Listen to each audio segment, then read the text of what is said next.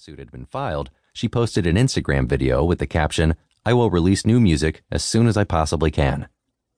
In February 2016, after Kesha's request to be released from her recording contract had been denied, she stated in a Facebook post that she would be willing to continue working with Sony if the company could break all ties that bind me to my abuser.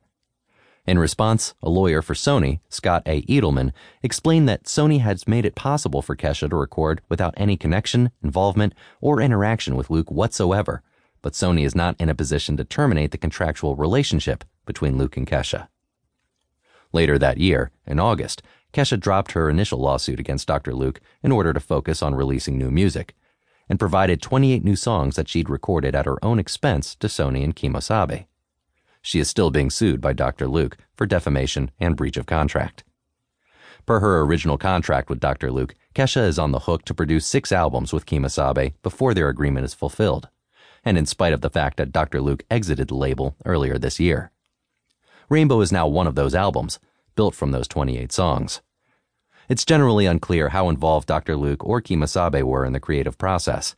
Representatives for Dr. Luke have maintained that the label played a key role, issuing a statement in October 2016 that read, in part, "For the last several months, the label has been in discussions with Kesha and her team to choose the best music, create additional music, and work on the tracks created. A&R representatives of both Kemosabe and RCA have provided Kesha with detailed feedback in writing and in person on the tracks she provided to help her further develop the material."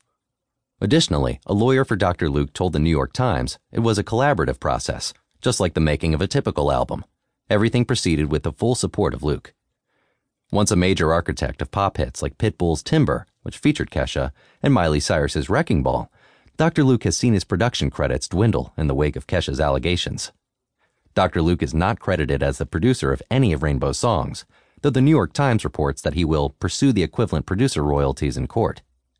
And as Vulture points out, the album's liner notes reveal that all words written by Kesha belong to a Dr. Luke property, the publishing company Where to Kazat.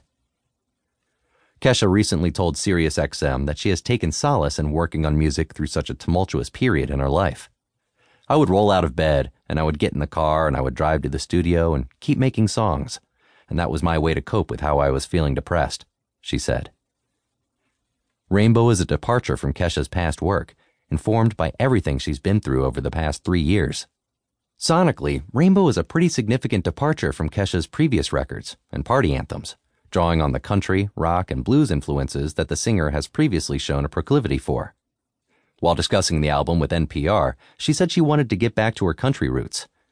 Kesha is originally from Nashville, and her mother, Peeb Sebert, is an established songwriter who worked with Kathy Mattea and Regina. On Rainbow, she collaborates with Dolly Parton on a version of Old Flames, Can't Hold a Candle to You, a country standard that Kesha's mother co-wrote and that Parton covered herself back in 1980. Lyrically, several songs on Rainbow are more deeply personal and emotional than the music Kesha made with Dr. Luke, focusing on the strain the singer has been under throughout her legal battle, as well as the process of getting her career and life back on track.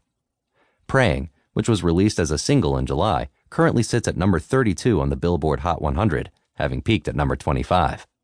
The contemplative, piano-powered ballad doesn't sound anything past Kesha hits like TikTok and We Are Who We Are.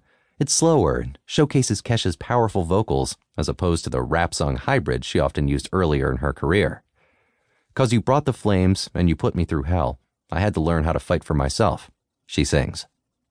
In Learn to Let Go, an uplifting pop rock anthem with pounding percussion, Kesha seems to ruminate on the strength and wisdom she feels she's gained. "I know I'm always telling everybody you don't gotta be a victim. Life ain't always fair, but hell is living in resentment. Choose redemption. Your happy ending's up to you," she sings.